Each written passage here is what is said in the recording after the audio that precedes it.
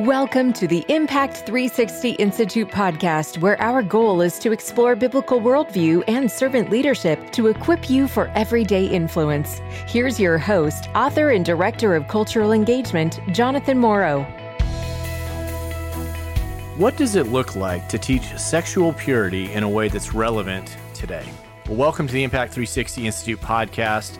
I'm really excited to dive into that question with an expert who's got a new book on this topic, but he also happens to be a good friend and a co-author and a longtime colleague. And so Dr. Sean McDowell is joining us of Biola University, and his brand new book that we're going to be talking about today is a book called Chasing Love, Sex, Love, and Relationships in a Confused Culture. So Sean, it's great to have you back on the podcast. Welcome to the show. Hey, thanks, Jonathan. Great to be back with you. Awesome. Well, as we were thinking about this, I remember us hanging out and talking about a little bit of the ideas of why tackle this topic now. Maybe tell a little the story of how it is you came to write this book and why now. Yeah, that's a great question. I guess in some ways the story started when I was about 12 and 13 years old. In the 1980s, my dad was leading the first global sexual purity campaign called Why Wait? So my dad is writing books and he's speaking and he's researching right around the time at 12, 13 years old, I'm kind of hitting puberty, trying to figure this stuff out for myself. Well, fast forward, obviously, a few years, the True Love Waits campaign starts in the 90s, goes in the early 2000s. Now I've got my own kids, I'm speaking, I'm writing, and the True Love Waits campaign actually came to me and said, would you be willing to do the recent curriculum and write a book on sexual purity for students today? And instantly I thought, you know what? I've been speaking and writing on this issue for years, but never put it all together. And I think my perspective is unique because I'm a parent. I have 3 kids, but also a 4th who's basically adopted. We have 3 teens in our home right now. I teach high school students. I research this stuff like crazy and grew up in a unique home. And the conversation has changed so much that I thought, you know what, it is just a timely moment that someone needs to give a biblical and yet relevant sexual ethic for students. No, I love that. And I know it's one of the things I love about, honestly, anything that you write and do is it's so practical and useful and helpful, but it's very well thought out. It's biblically grounded and it puts those things together really well. But a second ago, you mentioned that in today's culture, just there's some unique things and the conversations have changed. Maybe set the stage a little bit. What are some of those things that you have in mind?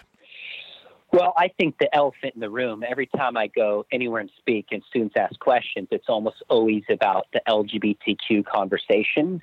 Can you be Christian and can you be gay? Is it okay to get a sex change for a non-Christian? What about for a Christian? Should you use preferred gender pronouns? Those are some of the huge questions that come up in students' minds, and they don't know how to think about it biblically. I think in the minds of so many young people, and I would say, Jonathan, even Christian young people, a biblical sexual ethic, it's antiquated, it's outdated, it's not relevant, and frankly, a lot of them probably believe the larger cultural narrative that biblical sexuality is actually repressive and harmful. So the question is, I think when I was growing up, the larger idea was that a biblical sexual ethic was good. Not that everybody followed it, but we kind of culturally agreed that at least it'd be nice that people lived that way. Well, that has totally changed. So for a lot of young people, I'm trying to convince them, really, I guess you could say the heart of the book is, I'm trying to persuade young people that a biblical view of sexuality, which is the view that Jesus held, is good and it's true and it's beautiful. That's what I'm aiming to do. Yeah, and I really think you succeed with flying colors in this book. And I love where you begin, and we'll get to some of this. And if you're listening right now, you definitely want to go pick up a copy of Chasing Love by Sean McDowell. And that's the conversation we're having today. But you kind of start the book by, in some ways, framing the question around, well, 2 things I want to start with. The first one is you kind of ask the question, who will you trust? And so why did you put that towards the beginning? One of the questions I've always wondered about is, why is the first commandment in the Bible to Adam and Eve, do not eat the fruit? I mean, why didn't God say, Adam, don't murder Eve? I mean, wouldn't that be more intuitive and easier? Why does he put a fruit in the middle of the garden? That it's interesting. Genesis says it just looked appealing. It felt like everything about it. And by the way, fruit is made to be eaten and enjoyed. Why does God give that command? And the reason that I've come to is I think because God wants us to trust him. And if a finite creature is going to be in a relationship with an infinite God, there's going to be things that we simply do not and cannot understand and are going to have to trust that God is good. That's why I think that was the commandment in the garden. Well, look, today it's the same thing. It's like, wait a minute, why can't I just get divorced if I'm not happy with my wife? Why can't I enter into a same-sex relationship? On and on and on. And at the heart of it, I'm asking young people, I'm saying, who are you going to trust? Are you going to trust this larger cultural narrative, which comes through Netflix, it comes through music, it comes through TikTok videos? Or are you going to trust the God of the universe who made you and gave us the gift of relationships and sex? So that's the heart of the question for every young person they have to answer. It's who am I listening to and why?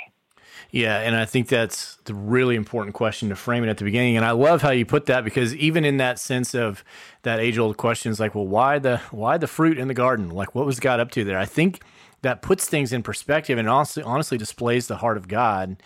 But how big it is, it's like, okay, will you trust me? I mean, that's the bottom line. And so towards the beginning of the book, you also talk about as a foundation the sexual ethic of Jesus. Why start there as opposed to in another place? And what are you trying to accomplish in that? Well, even though the biblical worldview is kind of under assault to greater and lesser degrees in our culture, I think everybody still wants Jesus on their side. There's still a sense that, like, Jesus is good. And so, and especially because Jesus is God in human flesh and shows us what God is like, let's start with the sexual ethic of Jesus. So I obviously lay out what Jesus teaches in the scriptures say is that sex is meant for one man and one woman in a committed relationship in life who've become one flesh. But Jesus also holds up singleness as an equal, God-honoring way of living your life. He teaches both. Now, one thing I do in one of the earlier chapters, and I found this is powerful with students, is I say, can you imagine what the world would be like? Would it be better or worse if everybody actually followed the sexual ethic of Jesus? Would it be better or worse? And pretty quickly, students start to realize, there'd be no sexually transmitted diseases. There would be no deadbeat dads. There would be no crude sexual humor or pornography or abortion or kids growing up, at least not in a wanted home with a mom and a dad. The world would objectively be better. So I start with Jesus because he still holds an authority in the minds of a lot of people in the culture. And I think it's helpful to illustrate why objectively biblical teaching is both good and beautiful. And I think that's really helpful, because when Jesus still at least can get you into that conversation, then you can at least have hopefully some common ground in that process. And I think that's a really helpful way to frame it. You know, one of the things that I know is an important concept that you develop before we're going to get into some of the myths you talk about and some of those kind of things. But, you know, how do you think, maybe in contrast to Jesus' ethic, I guess, how would you summarize kind of a modern Western-minded sexual ethic? Like what contrast that with Jesus' ethic? Yeah, that's a great question. I would say our culture says to live for yourself. Jesus said, love God and others as you love yourself. I think our culture says, if it feels good, do it.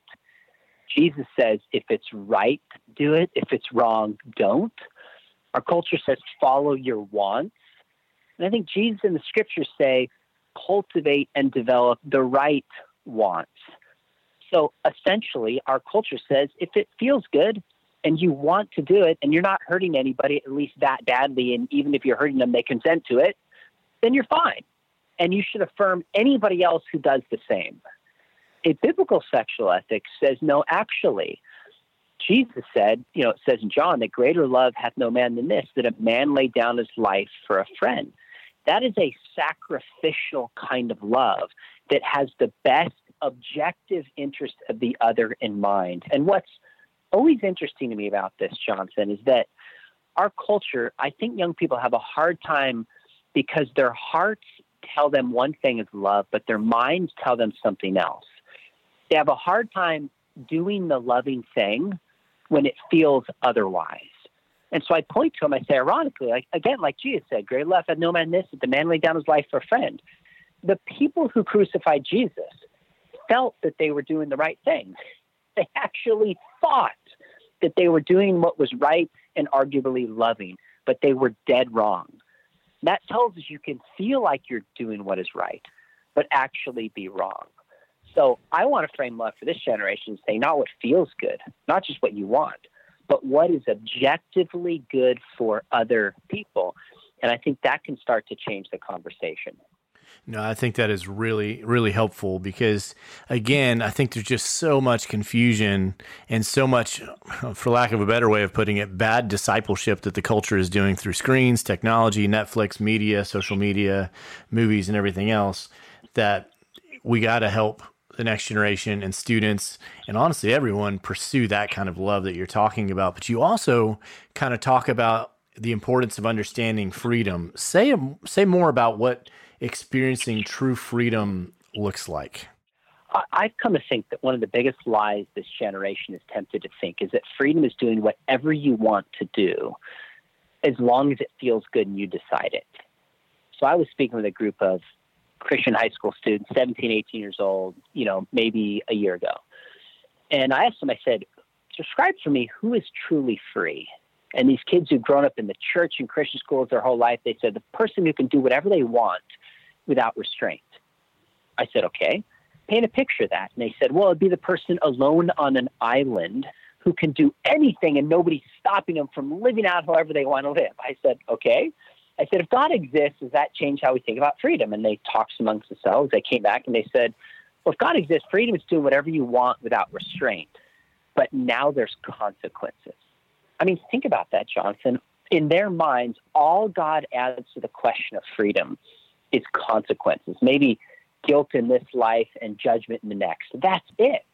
So to make a long story short, I said to him, I said, you guys understand freedom from, but you don't understand freedom for. Freedom from is half of it. When somebody's not restraining us, if you're in jail, you lack a certain kind of freedom. But freedom for is when we understand what something has been designed for and use it accordingly. So actually, just yesterday, I was speaking with my high school students where I teach this private school part-time, and I held up my smartphone. I said, what is this for? It's not a scuba tank. It's not a Frisbee. It's designed for a purpose. And when we know its purpose, then we can use it accordingly, and you might say it's set free. So if you ask what's human purpose, you go back to the garden, it's to be in a relationship with God and other people. Jesus said the greatest commandment is to love God and love other people. That means we're made for relationships. So we're only free in healthy, committed relationships. And I said to him, I said, you see how ironic this is? Your view of freedom is somebody lacking relationships alone on an island, whereas biblically speaking, if God exists, that person is the least free. I said, it's no coincidence that in jail, the worst place to be is solitary confinement, and in hell, it's described as aloneness, and heaven is a city or a banquet. It's relationships. So the only way we can know what's free is by understanding what we're made for. And one other point I'd make on this, Jonathan, I use this with students a lot, is they said freedom is doing what you want without restraint. Actually, two more points. I had a conversation with this fellow, I'll make it really quick, at the Olympics in '96, and he was drinking alcohol all day while we worked at this stand. And he said to me one time, he goes, I can drink if I want to. And I said, let me ask you a question. Can you go a day without drinking? Because if not, it doesn't strike me that you're free. Now, I might have been a little rash in the way I said that. That was 2 decades ago. But freedom's not doing what you want. Freedom is cultivating the right wants. That's what freedom is. And it's not without restraint. Take a piano. It's only when you know what a piano is for and use it accordingly that you're set free. So if someone jumps on a piano and says, I can bang this however I want to, they're not really free. It's the person who sits down and has trained themselves and plays the piano according to its design that makes beautiful music and is set free. So that was kind of a long answer, but that is a whole chapter in the book, because what I found is there's so many Christians and young Christians who have imbibed a secular view of freedom without even realizing it. Mm-hmm. And then when they hear a Christian sexual ethic, they filter it through that funnel. Well, no wonder it's not compelling, because they have an entirely different view of what it even means to be free. Yeah, no, I think that the importance of that point can't be overstated, because with that framing, either the cultural definition of freedom, which is not truly freedom, it's slavery, as opposed to what true freedom is, as you just talked about, is a game changer for all of us, but especially students as they're cultivating and really who they're becoming. And so, before we get to some of these myths, again, I'd be remiss if I didn't ask you why the title Chasing Love? Like, where did that come from, and what were you trying to do with that title? Yeah, I actually love that question. It wasn't my title. The True Love Waits campaign, in partnership with a publisher, already had this title. But as I thought about it, I was like, number one, it's catchy. You can remember it. But I decided to flip it, because normally we think, chasing love, how do I find that relationship that we are all chasing after so we can be fulfilled and have a meaningful life? And I start off in the book and I say, that's probably what you thought when you heard the term chasing love. That's not what Jesus says. Jesus said we should be chasing not for ourselves, but we should be chasing what it means to love God and what it means to love other people. So I'm flipping the script on its head. Our culture says seek for yourself, get, do what you want. And Jesus says sacrifice, seek the best for other people. And guess what? When you do that, as it says in Matthew 6:33, and all these things shall be added unto you. And what's powerful about that is when it comes to sex, it's only one smaller but important part of somebody's larger discipleship.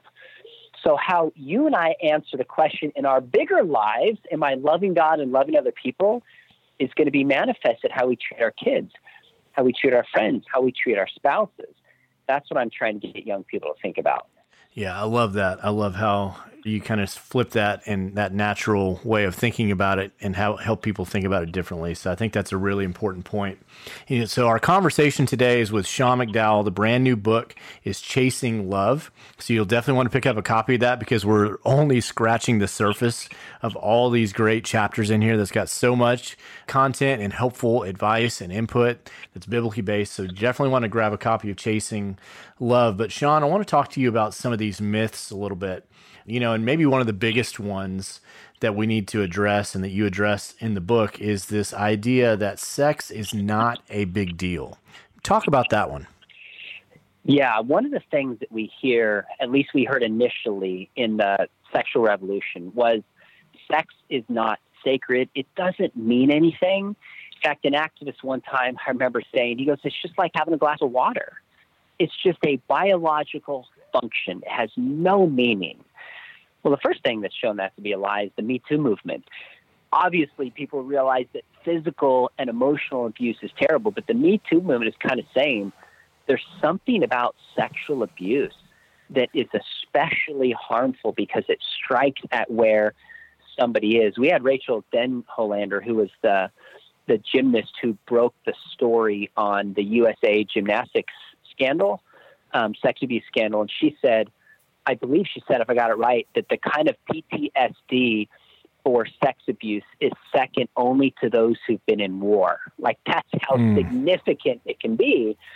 And a piece of that is sexuality. So that just puts a lie to the idea that sex means nothing. But I didn't put that in the book. A story I put in the book that I think is really helpful is from this movie called Passengers with Chris Pratt and Jennifer Lawrence. And I think it was around 2016. And it's a story, actually I haven't seen the movie, but I've read and I know the theme of it. It's about, they're in some spaceship heading like 90 years in the future, and the two of them, accidentally wake up at the same time in the middle of this journey. Everybody else is asleep. Well, they start to fall in love, have this romantic encounter. And I saw Chris Pratt interviewed about this. And he was asked by the host, he said, hey, what was it like to do a sex scene with Jennifer Lawrence? How do you care for her to make sure she's okay during such a scene? And I remember thinking, if sex doesn't mean anything, why did he ask him about that conversation? If sex is like having a drink of water, why didn't he say, Chris Pratt, what was it like? protecting your co-star when you sat down together and had a drink together? Do you know why he didn't ask that question? Because having a glass of water is nothing like having sex with somebody. We know this. Well, I did a little more research, and it turns out that at the time, that was the first sex scene Jennifer Lawrence had done. Well, she got herself drunk to make it through which scene? Obviously, in the movie, it was a sex scene. And you know, Jonathan, I document this, actually. I wrote a whole blog on this. The night before she filmed that scene, Jennifer Lawrence called her mom and said, "Mom, I've never felt so vulnerable in my life. Can you just tell me everything is going to be okay tomorrow?" When I hear that as a dad, like my heart started to just tear out of me, because I thought, here's a girl who's imbibed this cultural narrative. Sex doesn't mean anything. You can act it for film. It doesn't matter. But her heart is like, no, it means something. So that puts to a lie what we know is that sex does mean something. That's a powerful illustration that I think will really communicate to this generation and everyone who listens to it. I mean, I think that really puts it into perspective. It is a big deal, and I think we all know that.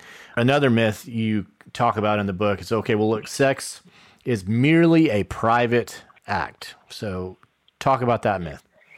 Yeah, I think if there's anything you and I get pushback on when we talk and speak on this issue is they'll say, especially to conservatives, why do you care what people do alone in the bedroom? Keep your morality and policies out of the bedroom to yourself. Well, the problem is sex is not solely a private act. We've all heard the Vegas campaign, which might be the most successful marketing campaign in history. What happens in Vegas stays in Vegas.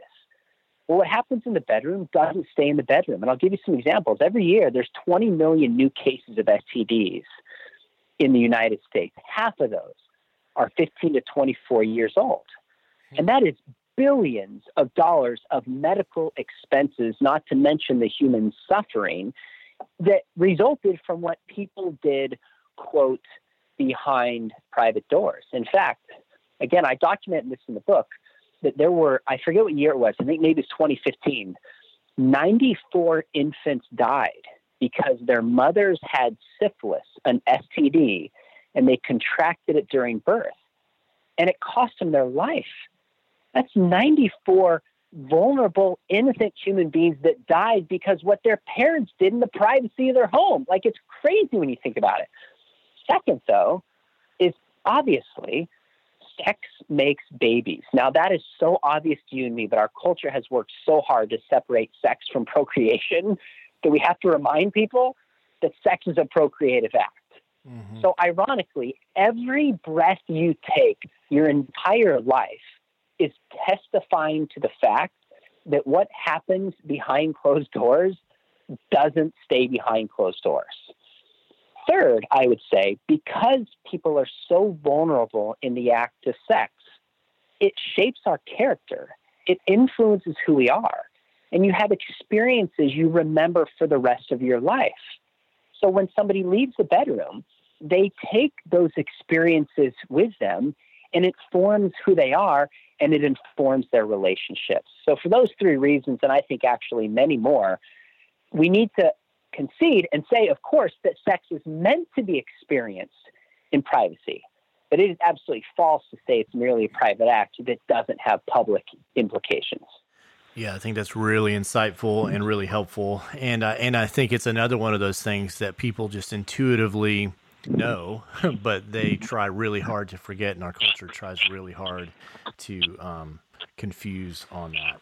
And so, one of the things I want to talk about, and there's so many different directions we could go, but I want to talk about another myth, but also in the larger conversation, because I know you've been following this and you've written on this. The myth is sexual intercourse is all that matters for purity.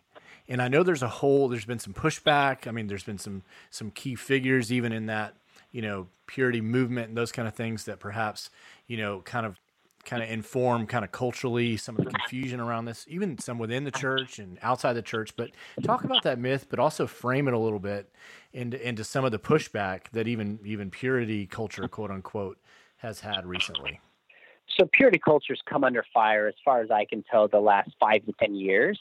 And I think some of the criticism has been very justified. But we also have to be careful. In some ways, when I read articles and books and listen to talks on this, I get the impression that any bad experience anybody had with sexual teaching gets lumped into this nebulous group called purity culture. Mm-hmm. So some people are guilty by association. And even within that, what Joshua Harris taught was very different than what James Dobson taught, was different than some of True Love Waits from my father, some from other figures. So we have to be careful when we just lump people into this purity culture. But with that said, I do think purity culture made some mistakes. And one of it was, we talked earlier about sex means nothing, and that's a myth. It's when people say it's not a big deal. I think sometimes purity culture could have been guilty of going the other extreme and saying sex is the biggest deal.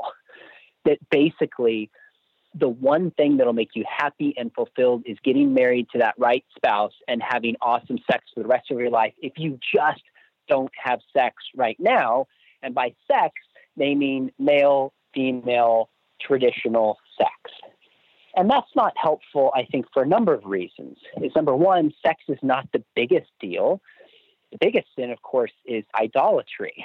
Sex matters, but it's not the biggest issue. I don't want to go to that extreme and get that out of balance. So I think it got that wrong, and also became very formulaic. Like if you just do A, B, and C, you'll get D, E, and F. But life doesn't work that way. It's not that simple.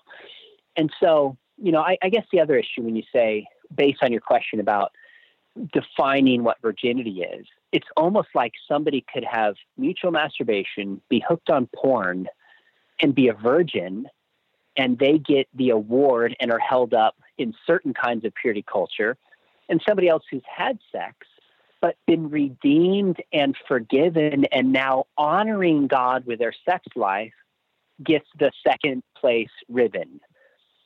Something's messed up with that approach. So we can unpack that more, but that's why I think it's not helpful when we tell students.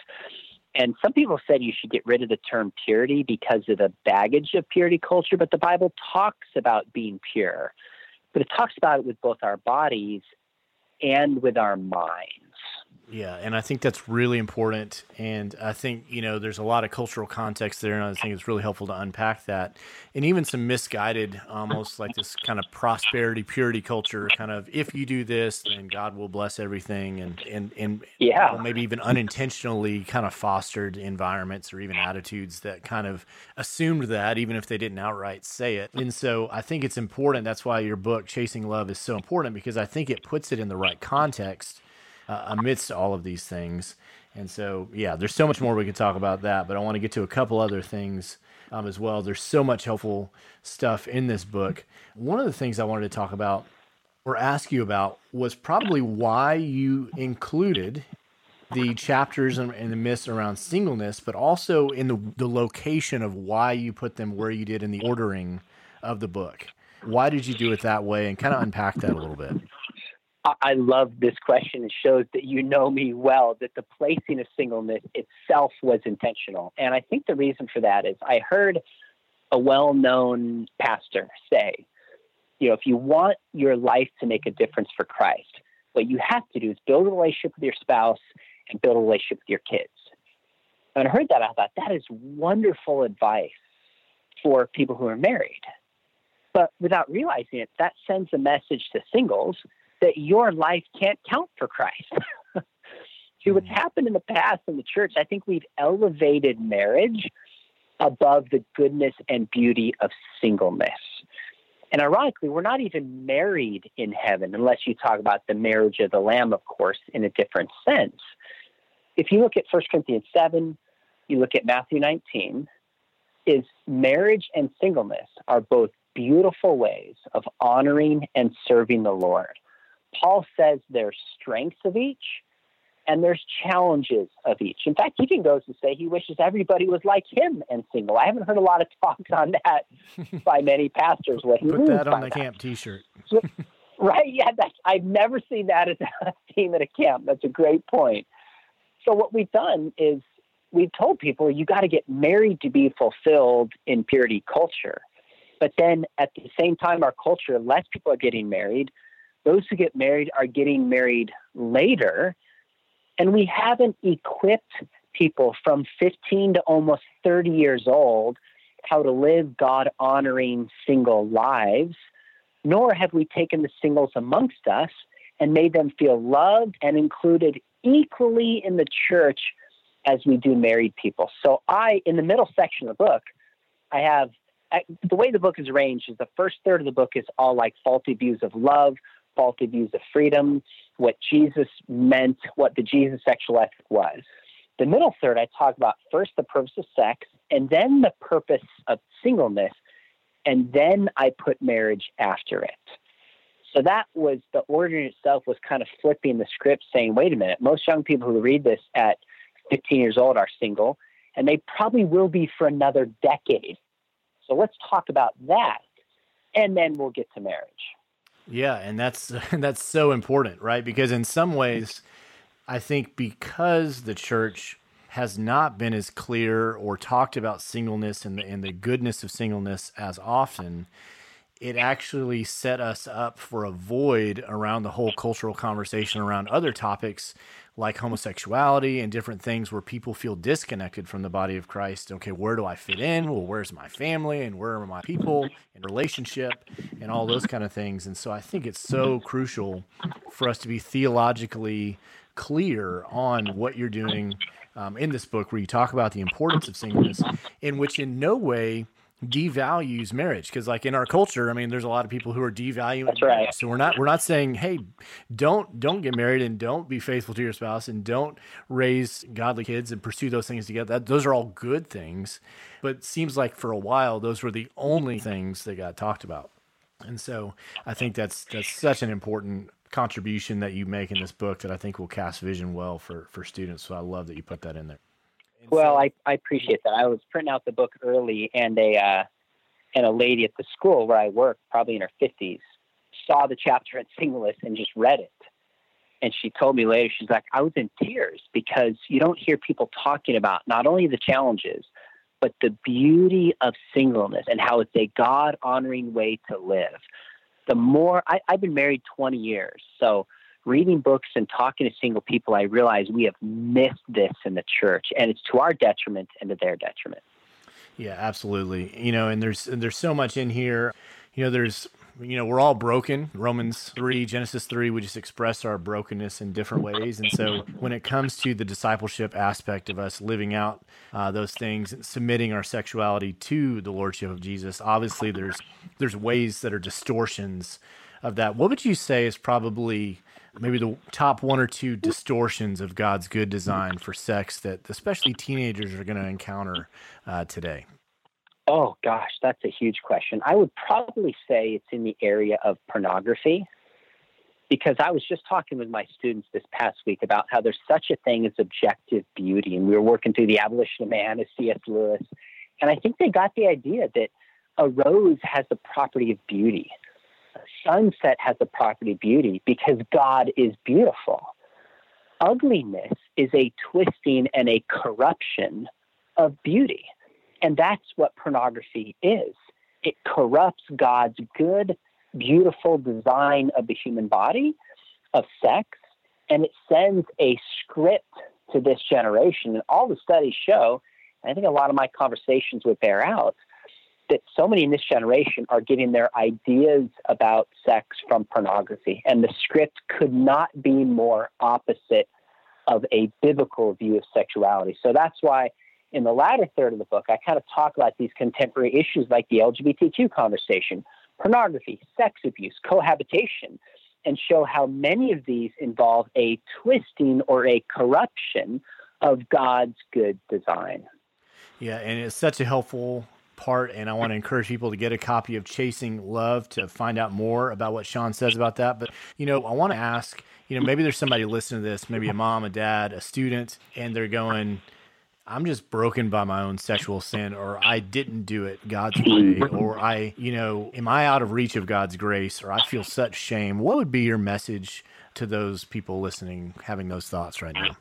You know, I just did a short TikTok video on this, believe it or not, this morning, because I got 30 cards at a recent conference of students asking questions about sex, love, and marriage. And one of them that just made me stop was a teenager said, I don't know what to do. I feel like I've crossed so many sexual lines. I feel horrible about it. How do I get out of this unhealthy situation? And can I ever have a good marriage? And the first thing I said is you got to realize that God loves you.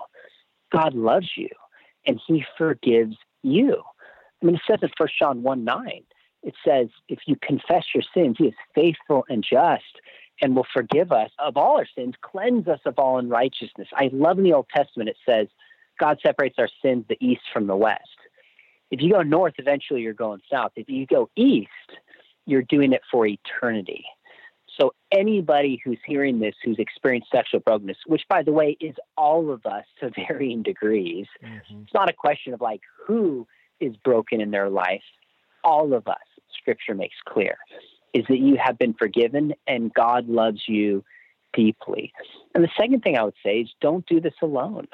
Find somebody you trust, whether it's a good friend, a parent, a mentor, a coach, a teacher, and just confess that to them, your brokenness. And what happens is that is so freeing. That's what Jesus meant when he said, you shall know the truth, and the truth shall set you free. Getting out from that sin, there's such a powerful liberation.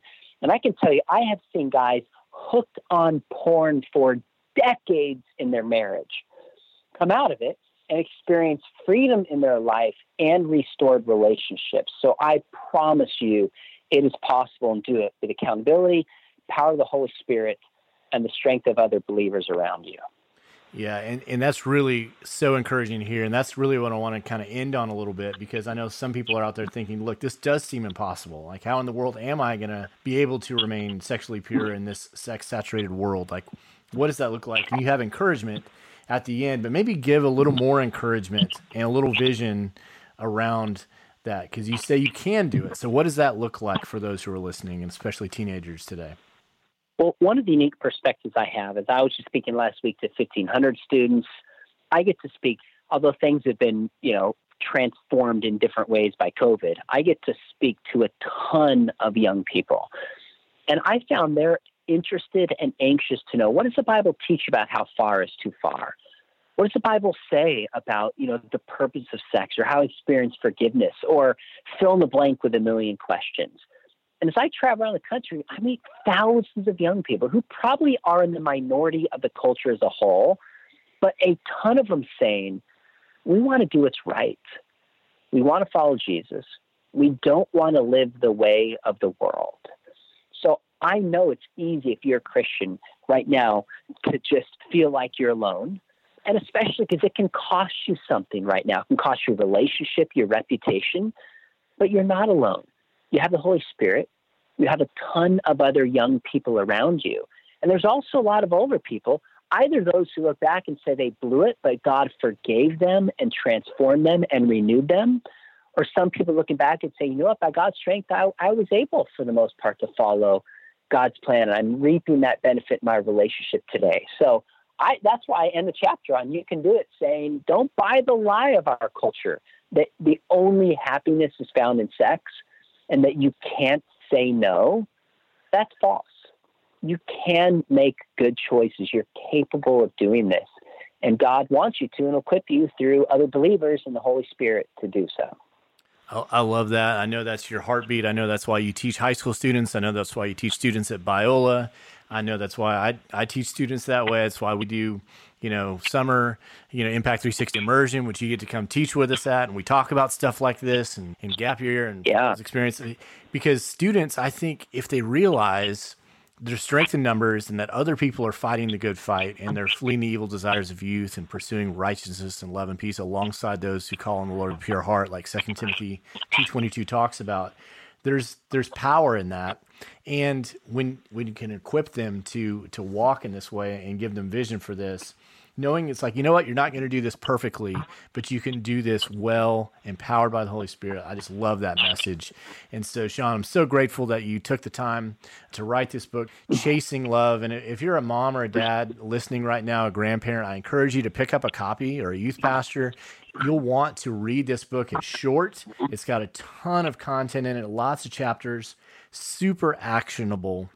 so that you can cast vision in a new generation, what it looks like to pursue purity as God's designed it and why that's so important. So if you want people to come alongside you in the process, you can check out Impact 360 and some of our experiences. You can check out Bible University, where Sean teaches, and his research and resources at seanmcdowell.org, and tons of other good books and resources there. But Sean, I just want to thank you for taking the time to be with us and write such a helpful book in Chasing Love. Oh, thanks for having me on, my friend.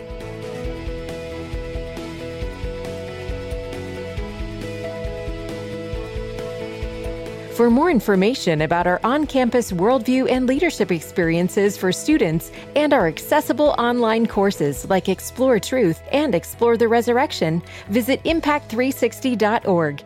Impact 360 Institute. Know, be, live.